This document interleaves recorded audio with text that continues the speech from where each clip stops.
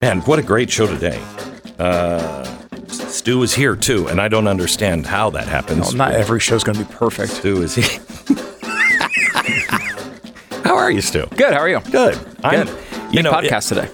I started as hopeful and optimistic, which is usually a bad sign. Yep. But in this case, I don't think it is. No, I don't think so either. I think there's some reasons for optimism right now. Real reasons.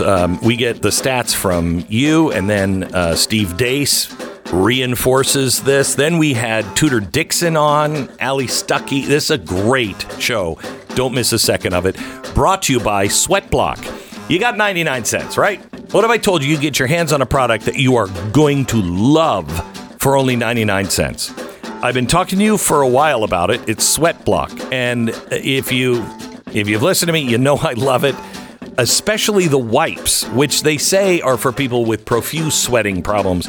I have to tell you, except when I'm here in Texas in the summer, I don't have, also on stage or on television or radio. But other than that, I don't have a sweating problem, but I just hate it when I sweat. And so I started using the wipes. These should be used by everybody all the time. You wipe under each arm, and it's just a little, towelette, if you will. You wipe under each arm after you've taken a shower or you're going to bed, and you put it on. You don't use deodorant or anything for a week. It's fantastic. Try sweatblock.com. Try sweatblock.com. 99 cents for shipping. They're going to send you a starter package of Sweatblock wipes for free. Try sweatblock.com.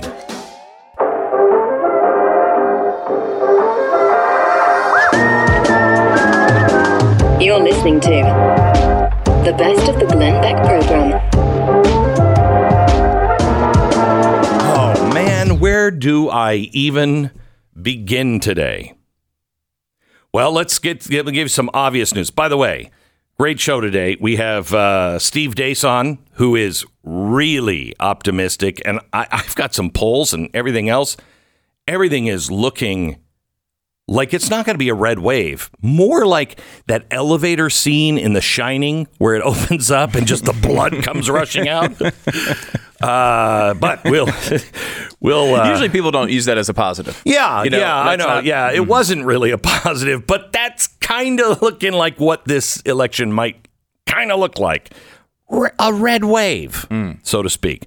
Now, there is The Hill has done some research, and there's a new study from Populous Insights. Now, this is going to come as a shock to you, Stu. So learn from this, okay? Somebody paid for this. Most likely, we paid for this study, okay? Mm-hmm. In the report's findings, they suggest that American popular culture and the desire to fit into it had made Americans look far more politically extreme than they really are. The study uses a clever methodology to measure agreement with statements that people might feel social pressure to reject.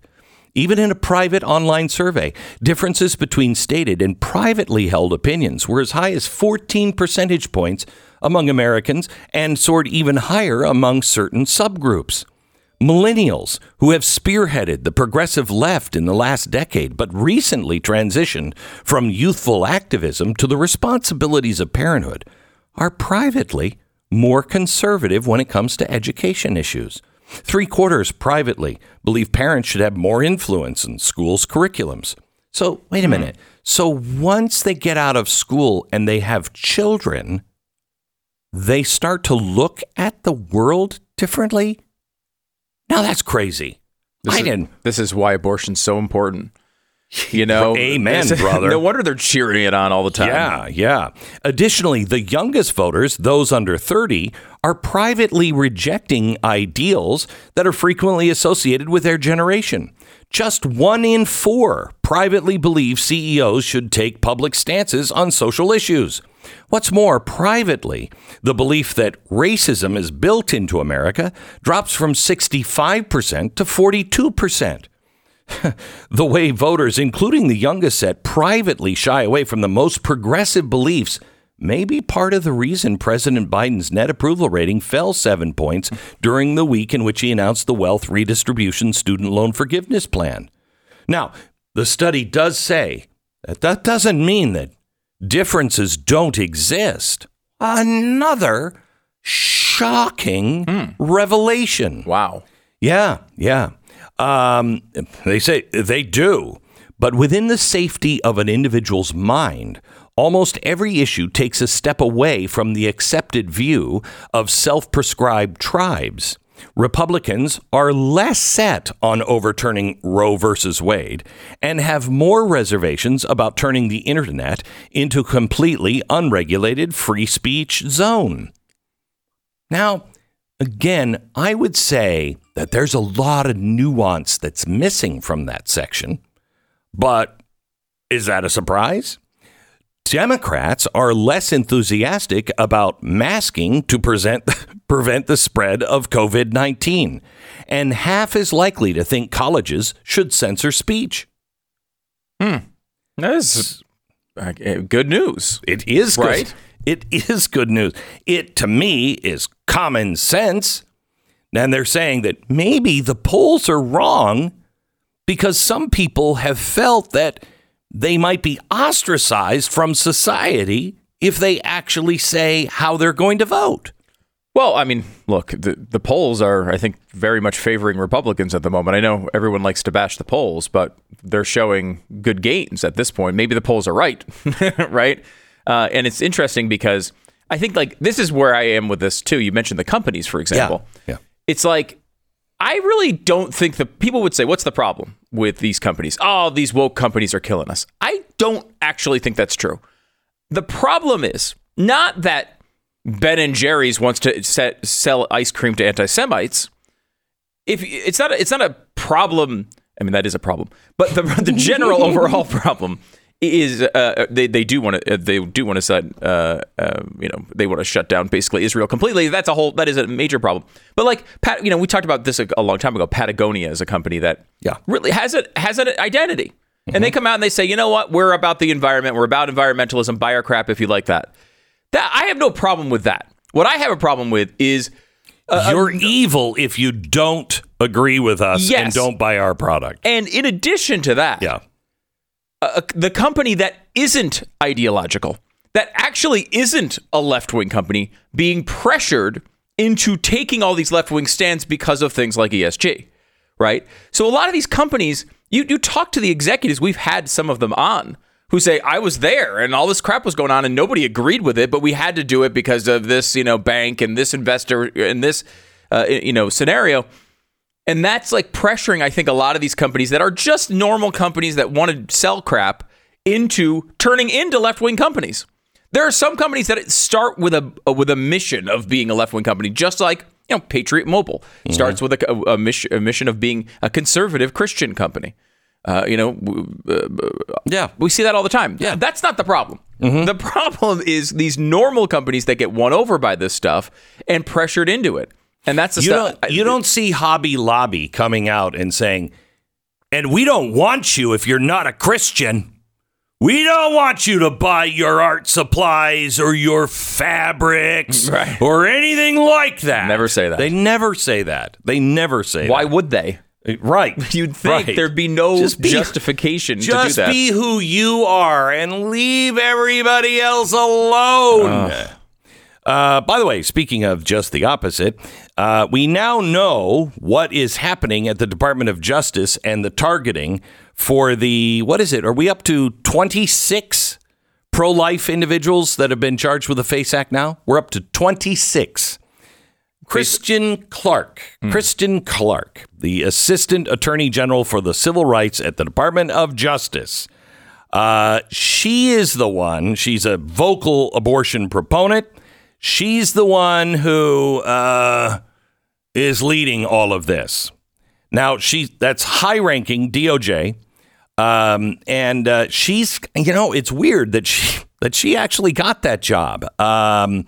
She has called the Alliance Defending Freedom a hate group, Liberty University, fundamentalist Christian school.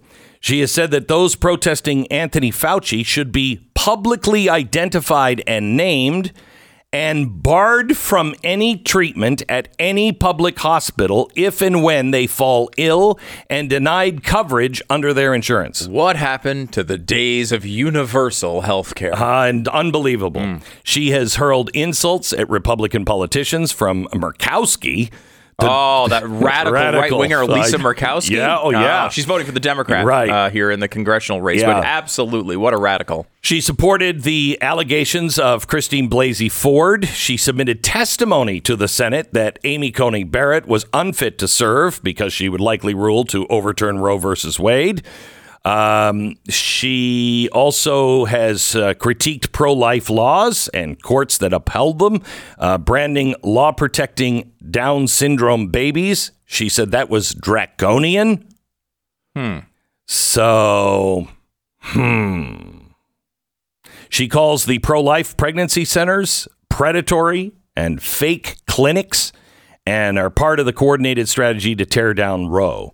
This is who is running the civil rights office at the DOJ. By the way, she went to Harvard, where she argued in 1994 to the student newspaper that black people have greater mental, physical, and spiritual abilities than white people. She also was passing around the essay that was defending a cop killer and comparing the police to the Klan. Are we still in the good news segment here? I'm sorry. I'm sorry. Yeah. No, well, here's the good news on this one. We know who it is now. We know who it is. We may be stretching the definition of good news. That is the first. Hey, we know who Dahmer is. We know the guy likes to eat Laotian teenagers. It's better than saying, why are these heads in this refrigerator? Well, yeah, it is slightly better. Not much better for the Laotian teenagers. All right, okay. How about this? Jon Stewart has just come out in his new show that apparently is on. Exists. He says Hunter Biden's Ukrainian business is corruption straight up off the bat. He did a segment on his show about Hunter Biden. He said, no, it's a stretch to tie it to his dad. No, it's not. But he said, we didn't pay attention to this laptop and this is corrupt. What's going on is corruption. So that's some good news. Some good news. So once Jon Stewart has reached... I've got really good news later. I just want to make sure I understand. Mm-hmm. Since Jon Stewart has reached the point where he's no longer relevant to anyone, he's now occasionally saying things that make sense. Okay, all right. Mm-hmm. Why do you have to... No, I want to make sure I understand the good news. Who's a little black rain cloud? That's My gosh. Okay, how about this one? Okay. Oscar-winning actor. Now, I was really skeptical about this, but hear me out. Starting poorly. Mm-hmm. It's going to get worse. Okay. Oscar-winning actor Tim Robbins. Oh, good. Okay. Good heavens. Okay. All right. Is criticizing two actors' unions for what he says are discriminatory COVID-19 vaccine policies. No. Okay. It is way past time to end your discriminatory policies. Robbins said a New York judge ruled that all unvaccinated New York City employees are reinstated their full employment, entitled back pay and salary from the date of termination. Okay, so other people have joined in on this, and he says, I'm ready to have a conversation with my attorney on why I'm paying the dues, and you are prohibiting me from working. This isn't the best part. This is actually putting his money where maybe his mouth is. There was an article that came out yesterday on Tim Robbins that said, I have been a fool. I have been so divisive in the past, and me being quarantined for COVID has made me rethink everything. He said, now it doesn't mean that he has switched sides or anything. Right. He's just said, I've been divisive, and we're not going to get anywhere if we shut each other down. We have to have conversations. I can't believe I'm saying this. I'm going to invite him. I doubt he'll do it, but I'm going to invite him for the podcast. Really? Yeah. Because I remember he said some things about you back in the day. Oh, no, he has. Was not a fan. Oh, no, he's not. No. And I'm not asking him to be a fan. No. I'm asking him to have a civil conversation. Yeah, and he should be. I mean, everyone should be able to do that. That's a very basic human thing that people do when they disagree. And it's interesting, too, because I don't know his history on the vaccine stuff, but of course that was, it was largely a left-wing movement for a long time. People who were critical of vaccines. That was kind of on the left for a very long time. Yeah. And there was a story about a county in California where it was the leading county for anti-vaccine sort of stuff, where they just didn't like it. And look, if you don't like vaccines, whatever. I don't care. You do what you want to do. But it was where the percentage was highest in the country. Big left-wing county. It was like overwhelmingly Democrat. They've all switched now. The whole county has switched from anti-vaccine to, if you do not have the vaccine, you're a bad person. Oh, you're kidding me. It's like the whole county in the last 2 years has switched completely from the hotbed of anti-vaccine activity to now the opposite, the complete opposite, everything you'd see on MSNBC or right out of Anthony Fauci's mouth. Unbelievable. I mean, this is just unbelievable. One of the most fascinating political developments I've ever seen in my life. Honestly, that's the Fetterman thing. Yeah. Mm-hmm. He raised, I think, $2 million. After that performance. After that performance, $2 million came pouring in. I mean, part of that might be people looked at it and said, holy crap, let's give him some money. Maybe he can run some ads, because that's going to be I don't know what it is, but he did comment on it yesterday. He said, have you ever had a dream that you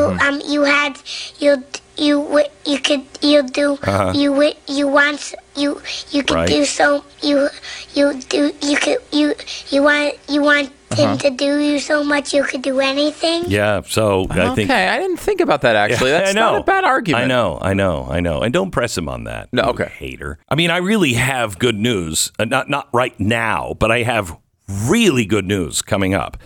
And a lot of it.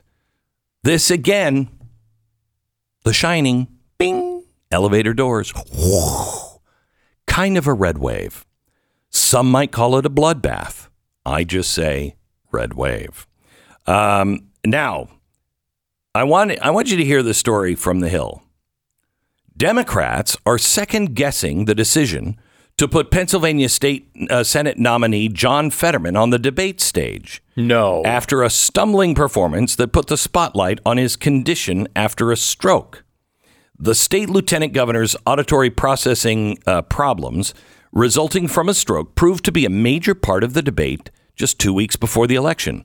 Fetterman had a number of awkward pauses and stumbles. Did he? I didn't even notice. That are sure to be seized upon by the GOP. GOP's going to pounce on this, aren't they? Right. So they're going to always do this. Take the video and play it, saying he's not capable of holding the job. This isn't about the GOP. Listen to this. Fetterman's team never should have agreed to this debate. He clearly has serious health issues. Okay? Wait a minute. That's a Democratic operative. They should have never agreed to the debate because he clearly has serious health issues. Mm-hmm. No, that's not the debate. He shouldn't be running. Right. He clearly has. I mean, listen to this. You can't pretend you didn't see what you saw. You can't wish or explain it away. You have to dig in and deal with it. It's going to mean we're going to have to turn up the heat on Oz. What? No. This is the best of the Glenn Beck program.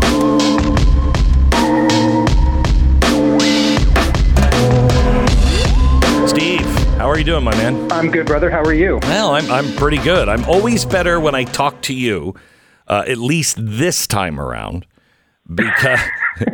I'm usually the merchant of death. This is just really throwing me off, but I appreciate it. I know. I mean, you're giving me a lot of hope here, and so I want you to sing, bird, sing. Tell me what you think is happening in this election and what you see as the outcome. Well, to quote the great prophet, Emperor Palpatine, this is all proceeding exactly as I have foreseen it. Yeah, right. When we got together 2 weeks ago, I told you that for our special here on Blaze TV, the Wednesday night special on the election, I told you that I saw three factors that were going to take this beyond a wave to a tsunami. Now, what's a wave?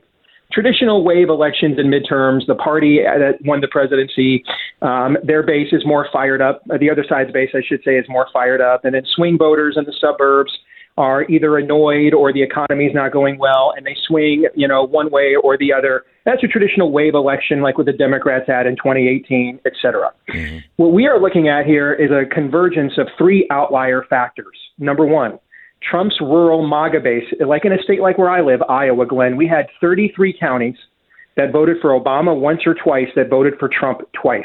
And so a lot of us did the work on the ground in Iowa to turn it from a blue to a lean red state. Trump made it a solidly red state. And in places like Iowa, those rural MAGA counties that are not necessarily Republican counties, but they are staying in the Republican fold despite not having Trump to vote for. That's number one. All right. Number two, we are looking at record low turnout of blacks across the country. And if you want to know how much that matters, look at Wisconsin in 2016. Everybody says Hillary lost that state because she never visited it, and that's partly true. What's mainly true is that there were 20,000 fewer black voters in Milwaukee County in 2016 than there were in 2012 for Obama, and that was almost the entirety of Trump's margin of victory in the state right there. So Hillary still got 91% of the black vote. Everybody always looks at the size of the slice of the pie. It's not the size of the slice of the pie, Glenn. It's the size of the pie. All right.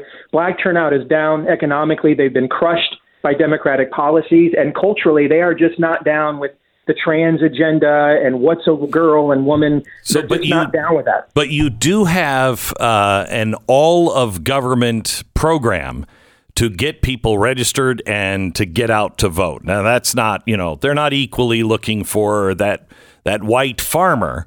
They are trying to get and boost the vote for the Democrats. And that's an all of government with, I don't even know how many hundreds of millions or billions of dollars that have been spent in just the last 2 years for this. Correct. But if you look at states that have high black Democrat voter populations, California, Florida, I'm hearing from little birdies of mine on the ground there, early voting numbers are way down in those communities. And you can see that in Biden's almost record low approval for a Democrat with black voters. Now, because of historical divisions, those black voters are not yet prepared to migrate positively to the GOP. That's not the case with Hispanic voters. And so this gets us to the third factor. I think we're looking at a record migration of Hispanic voters that are not just going to be a depressed bloc because they're upset with Democrats, but affirmatively move into the Republican column. And I'll just give you one example that I saw this morning. Connecticut District 5 is a district that even in a year when Republicans picked up 14 House seats in 2020, Democrats won that seat by 11.5 points. It has a 21% Hispanic vote in Connecticut 5. That's like 40% higher than the Hispanic population nationwide. All right, so there's a large Hispanic block here. Poll out of that district just came out this morning that had the Republican candidate ahead. Now, I don't know if the Republican candidate can win Connecticut 5, but if Democrats are defending Connecticut 5, then that just goes to show you what is cataclysmically happening across the country. And I'm going to make a prediction right now for your audience. When you and I are anchoring Blaze TV's election night coverage here. So I'll hold you accountable. I'll blame you. I'll blame you in your optimistic spirit that you just tubed all of this and put a jinx on it. If you don't get this right. I don't do optimism. I just do what I see. Right. All right? Okay. So people know that. When we're sitting here on election night, when we get ready to sign off on 12 days from now here on Blaze TV, when you and I sign off, Glenn, we will be talking about the possibility that every major Gen X figure in the Democratic Party other than Gavin Newsom was just wiped out of office. Wow. I'm talking every major current, when you think of people they are grooming for national office, the Gretchen Whitmers, et cetera, of the world, that almost every one of them that was up for election or re-election in this campaign, in this cycle, that are known entities, almost all their Gen X leadership, except for Gavin Newsom, wiped out by the time you and I sign off on. It's amazing because they already had a terrible bench. If they lose bench. All these people, I don't know where they would go. And we are gaining really amazing people. Yeah. That's where they go. So you're expecting, with the Republicans, they have 8 gubernatorial seats. Democrats have 6 gubernatorial seats that are not up for re-election. You see the Democrats, gaining? I think right now, what's funny is Real Clear Politics is beginning to catch up with me now. And I think it's because about 2 weeks ago, Real Clear Politics announced basically a polling integrity project in 2000. And so this is for my man Stu, who's sitting next to you, okay? Because I empathize with Stu. My name is Steve. I'm a recovering mainstream polling addict, okay? And I have a problem, okay? And so I had to wean myself off of this. And here's what can do that. Actual data. In 2020, guys, and keep in mind, this is a presidential election with two candidates that have 100% name ID. Everybody knows them. They're cemented, and it's a higher turnout election. Should be easier to actually poll that than a lower turnout midterm.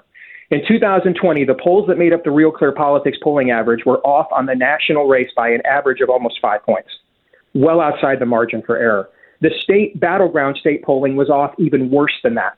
So if they were that far off in a high turnout, the highest name ID election maybe in American history between Joe Biden and Donald Trump, where are they with fluctuations of smaller demographics and smaller turnouts in midterms? And I think Real Clear Politics 2 weeks ago started looking at the integrity of its own polling average. And lo and behold, once they did that, their forecast started looking a lot like mine. Yeah, their forecast, we were just going over it. Their forecast now is shockingly optimistic. It reads very close to yours. There's no point in reading any polling that is done and aggregated by 538. At this point, Nate Silver has just decided to suck at his gig or got bought off. None of that makes any difference. You have to follow basically 4 or 5 polls on a national level that have proven they can identify the MAGA or Trump vote in this. And they're not all Rasmussen and Trafalgar. Places like Investors Business Daily and Emerson College have shown they're very good at it. And I would urge audiences that want to follow polling to look at their outlets. On a state level, there's a few more because you have a few more that are local that haven't completely given themselves over yet. And then you have to look at the environment, and you have to understand when we're seeing situations with historically Hispanic border counties that have held out of joining Republicans in a state like Texas that has been red since Ann Richards was retired. So we're talking almost an entire generation now, and they have held out blue. When they suddenly go red, it's not because they're conforming to some Texas red state cultural identity. They've held out through all of that.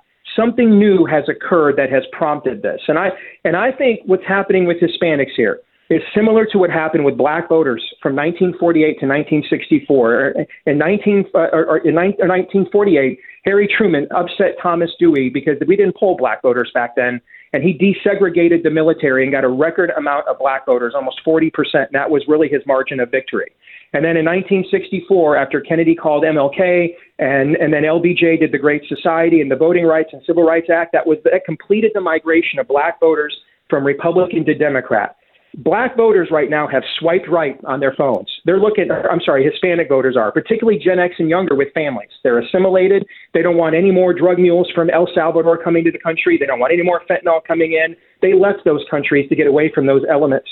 They are interested in the Republican Party message. They're going to vote in a wave for Republicans this fall. That generation will.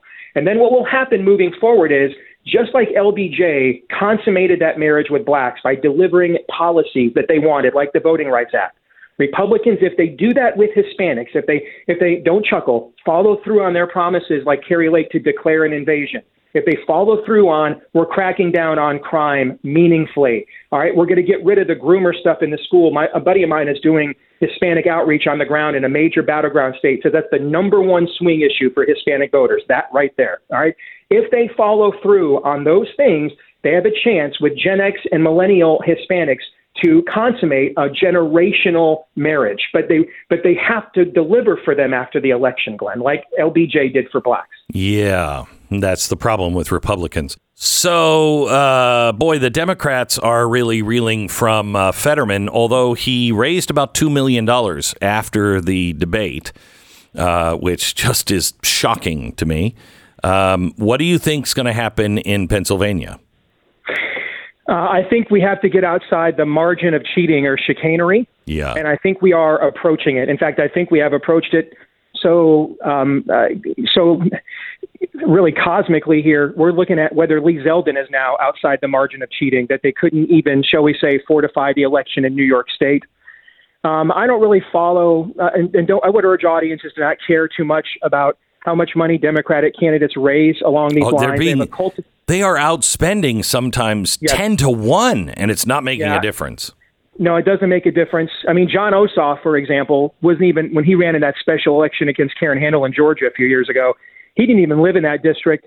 He got to 1 million donors before Barack Obama even did in his first presidential race. I mean, they have a very cultic following. They donate, and it's very strong. They don't donate to the DNC, so it also doesn't matter that the RNC outrages the DNC. They donate directly to their candidates and their causes out of pocket. And since a lot of them work very opulent jobs or subsidy jobs, they don't have as many children as we do, they've got a lot more discretionary spending. And so I think the Pennsylvania Senate race ended this week. I think the question actually becomes whether there is enough of a tsunami there that now it carries Doug Mastriano over the finish line, over the objection of Karl Rove, who is actually funding the TV ads for the Democrats. What the hell is that? Why? Why is he doing that? He's who he's always been. This is not new.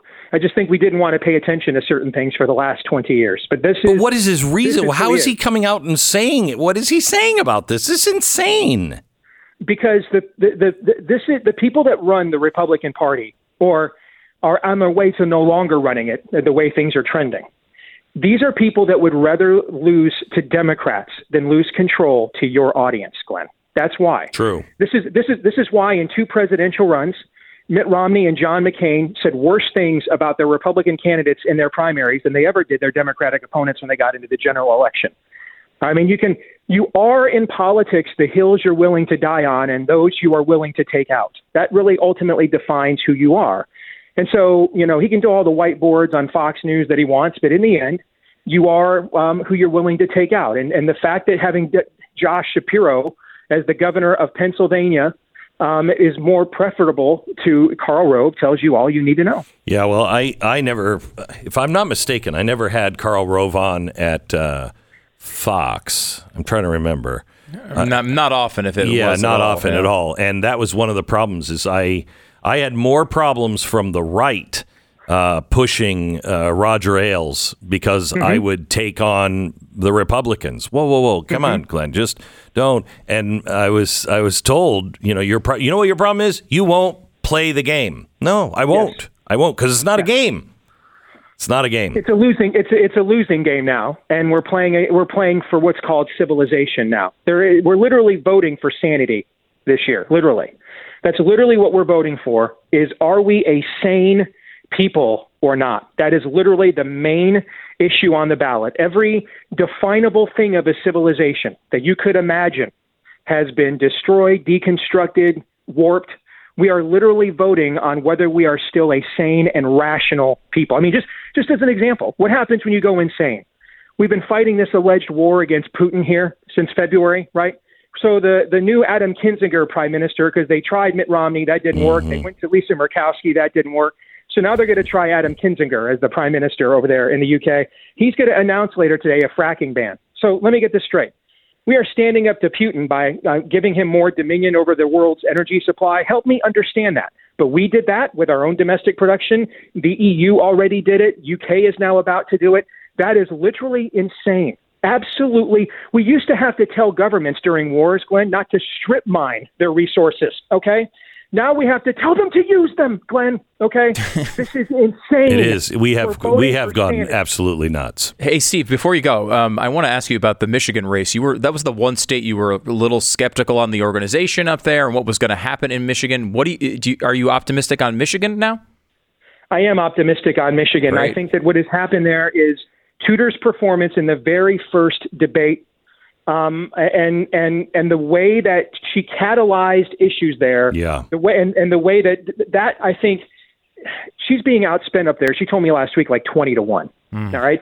But the way that she catalyzed those issues that were there, that was probably a $50 million level appearance if we translated that into campaign dollars.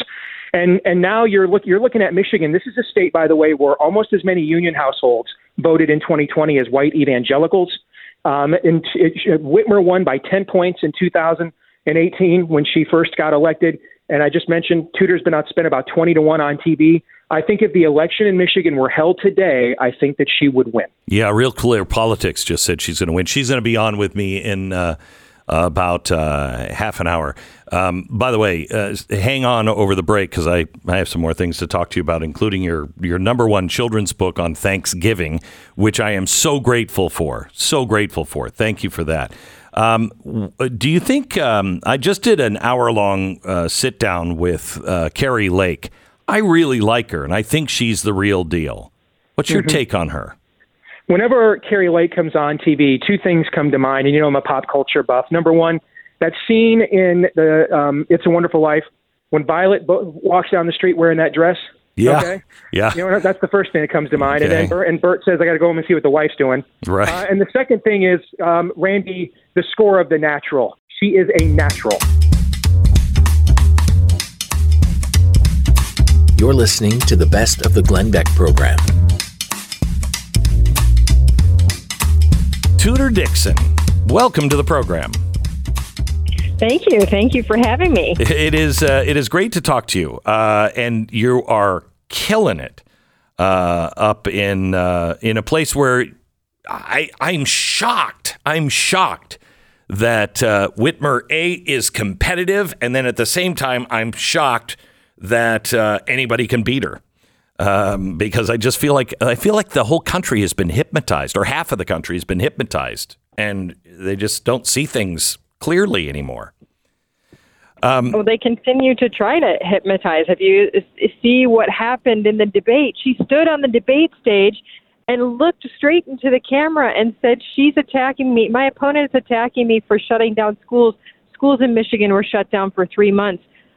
Schools in Michigan were shut down for almost 2 years. It's outrageous to think that she can just gaslight the entire state, but she can't. So parents today are outraged that she would have the nerve to look directly in their eyes. I mean, when you look in the camera, you're looking directly in the eyes of the parents of Michigan and saying, what happened to you didn't happen.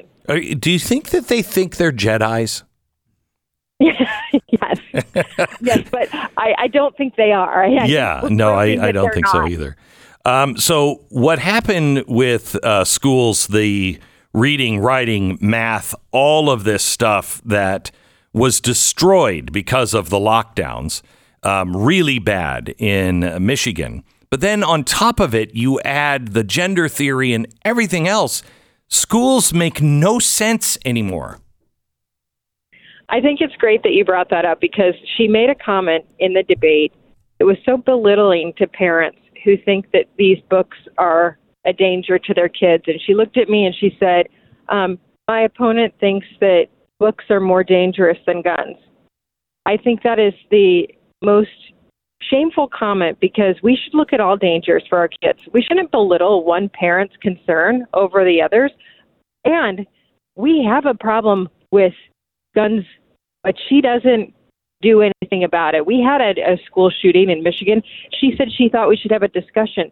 So how much does she want to keep our kids safe? We have a problem with books in the school. These books in our schools are absolutely horrific. They are genuinely teaching kids how to have sex. And she laughs about it. She belittles it. She mocks the parents who are saying this is a problem. And Stephen Colbert does the same thing. He has a show on and he says, this isn't happening. Parents don't say this. How bizarre that these politicians are saying this is a problem. You know what? Keep saying it because parents are sick and tired of being manipulated and embarrassed and belittled by politicians who don't care about them. I agree with you 100%. And I can't. This is why I say I can't believe that the race is competitive in some ways, because if we were talking 10 years ago, even Democrats would have said, no. This is crazy. This is just a few elite that have somehow or another galvanized their believers around them into this religion where you can't question anything. And as a parent, once you cross into my kids and you're screwing with my kids, that's a line that you're just not going to cross. I'm not going to let you cross it.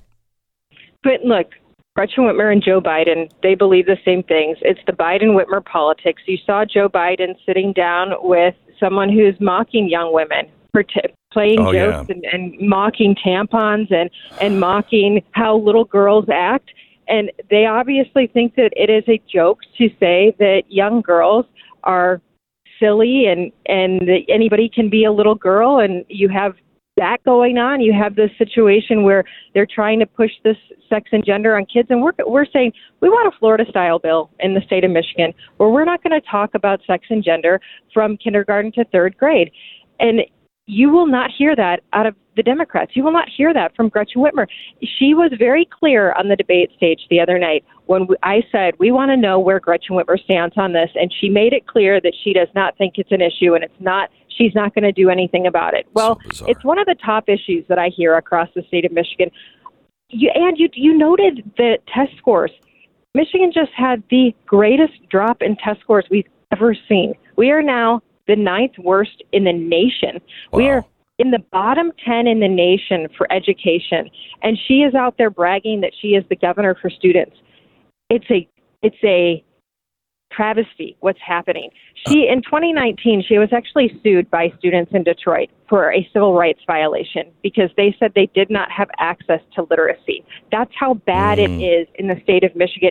And she stands on the debate stage, looks into the camera with a smirk, and tells you what happened to you didn't really happen. So let me ask you, change the subject a bit. What is Proposal 3? It's on the ballot, and it's about sterilizing children without parental consent, right? So yes. So this is another thing that she lied about. It is she will stand up on the stage and say that this is just bringing back Roe to the state of Michigan. It is absolutely not. You're right. What it does, the language is written so that, first of all, every law that we have surrounding abortion on the books in Michigan is null and void. So this is new constitutional language. So it would be placed into the Constitution. Jeez. And it's the most radical abortion law in the country. The only other places that have a law like this are China and North Korea, but it does allow what you're saying because the way it is written is that an individual has the right to do whatever they want when it comes to sterilization, reproduction, all of these different things, and it also says you don't have to have parental consent. So we used to have a law that said a minor would have to have parental consent to have an abortion. This says a minor needs no parental consent for abortion or sterilization. So it would allow a minor to get puberty blockers without their parents knowing. It also says that it doesn't have to be a doctor that would perform an abortion.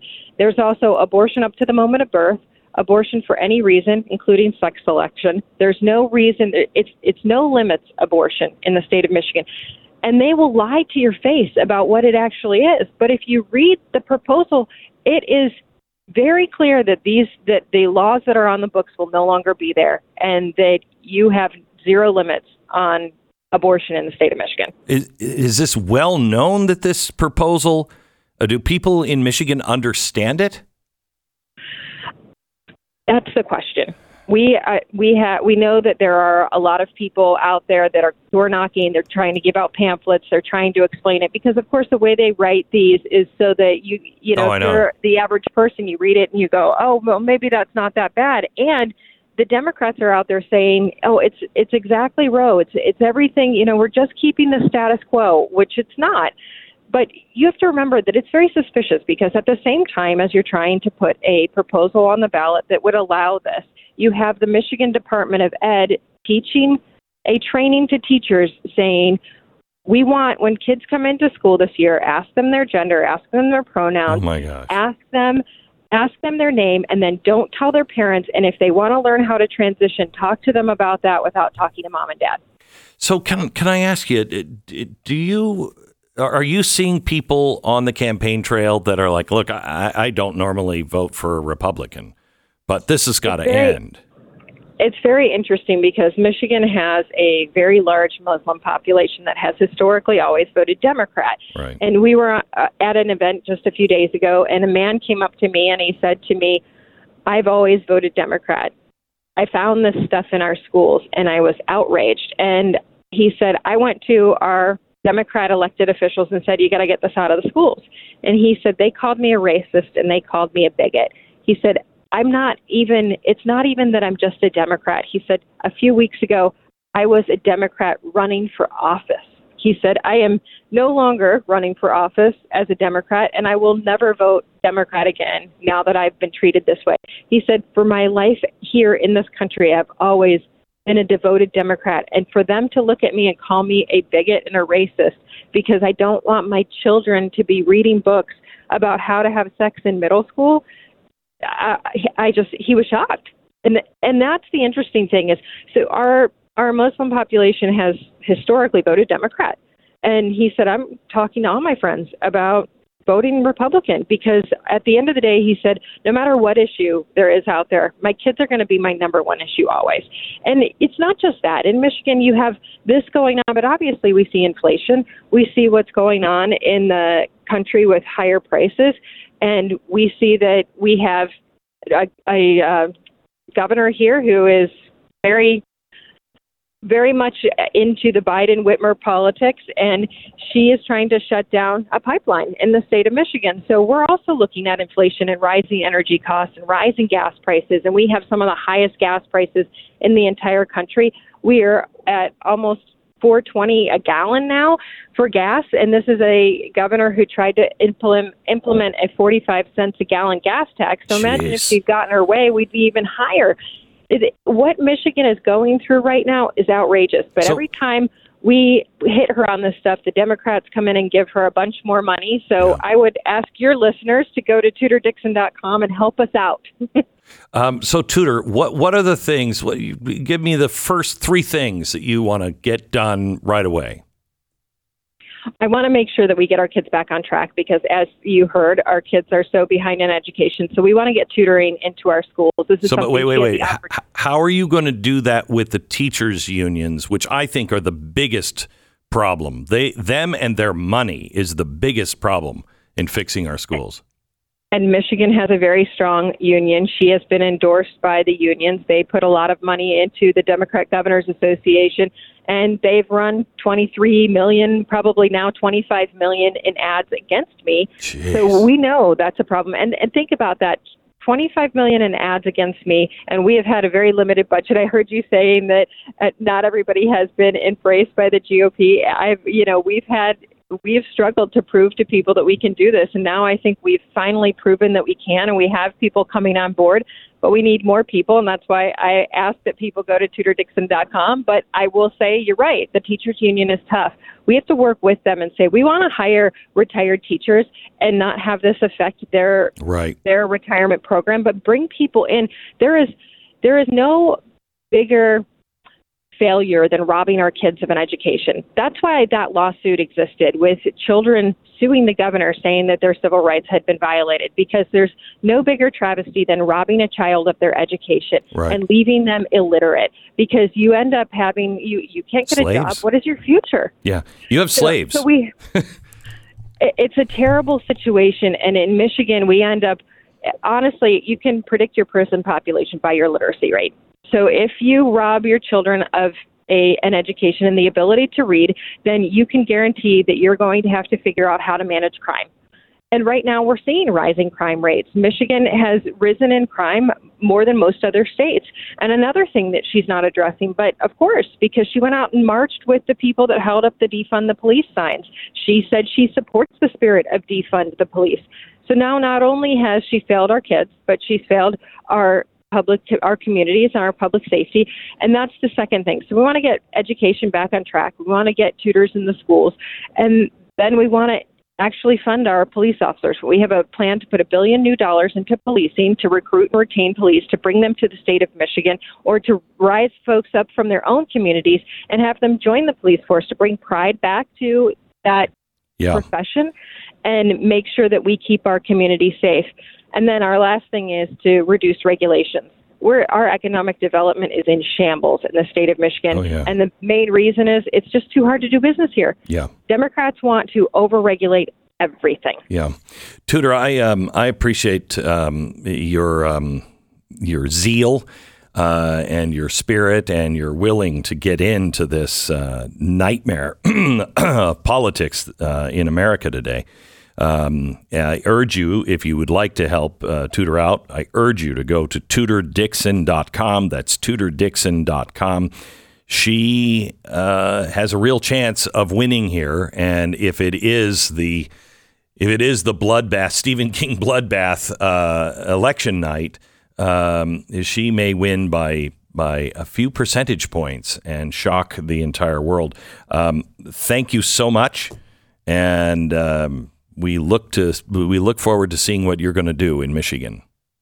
Well, thank you. I do think that we will shock the world, and I'm anxious to do it. Yeah, good. Tudor Dixon, thank you so much. TudorDixon.com.